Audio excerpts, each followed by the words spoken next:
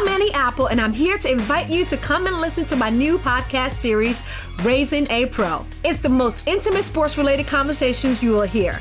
Each week, we explore the journeys of some of your favorite NFL players through the eyes of those that know them best. From Joe Burrow, DeAndre Hopkins, Myles Garrett, Ezekiel Elliott, Nick and Joey Bosa, just to name a few. With exclusive insights and information, we leave no stone unturned. Subscribe now to Raising a Pro on your favorite podcast app.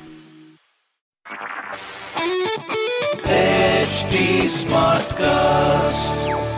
You are listening to a Mint production brought to you by HT Smartcast. Hi, Why Not Mint Money is a daily podcast on personal finance that helps you get smart about managing money. We help you understand basic money concepts to keep you from making bad money mistakes. Why Not Mint Money is your one-stop solution to money matters. So, let's get started. Welcome to your money journey.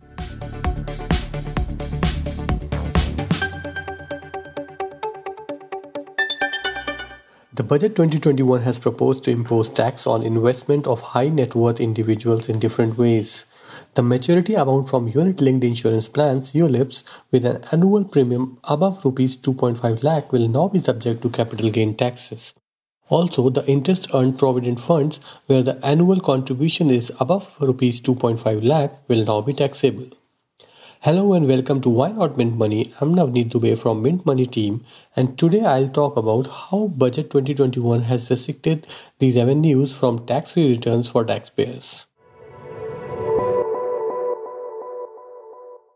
Number 1. High premium ULIPs.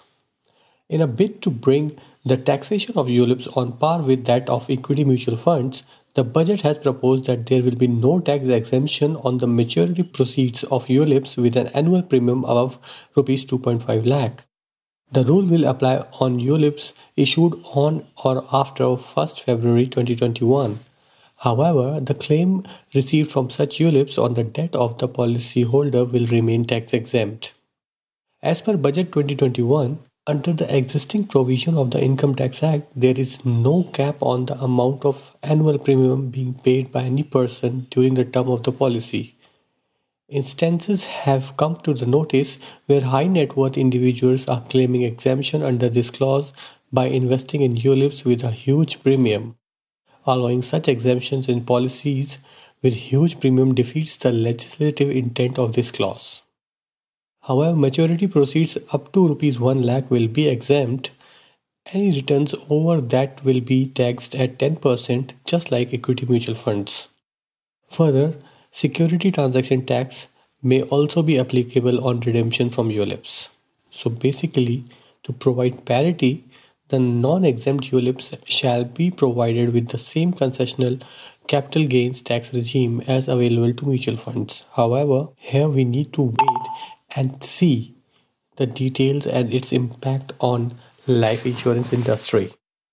Number 2. Interest on PF. The budget has capped the taxation on the interest earned on EPF, VPF and exempt PF trusts where the annual employee contribution is above Rs 2.5 lakhs. High paid employees contributing large amount to EPF, VPF or exempted PF trust will no longer be able to enjoy tax-free interest on their contribution as per the budget.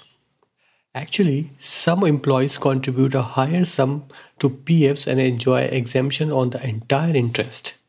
Employees and employer contribution under the EPF Act is fixed at 12% of the salary. However, employee can voluntarily contribute more than this amount to VPF.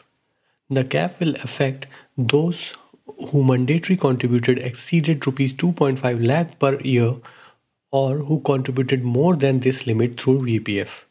Thanks for listening to Why Not Mint Money.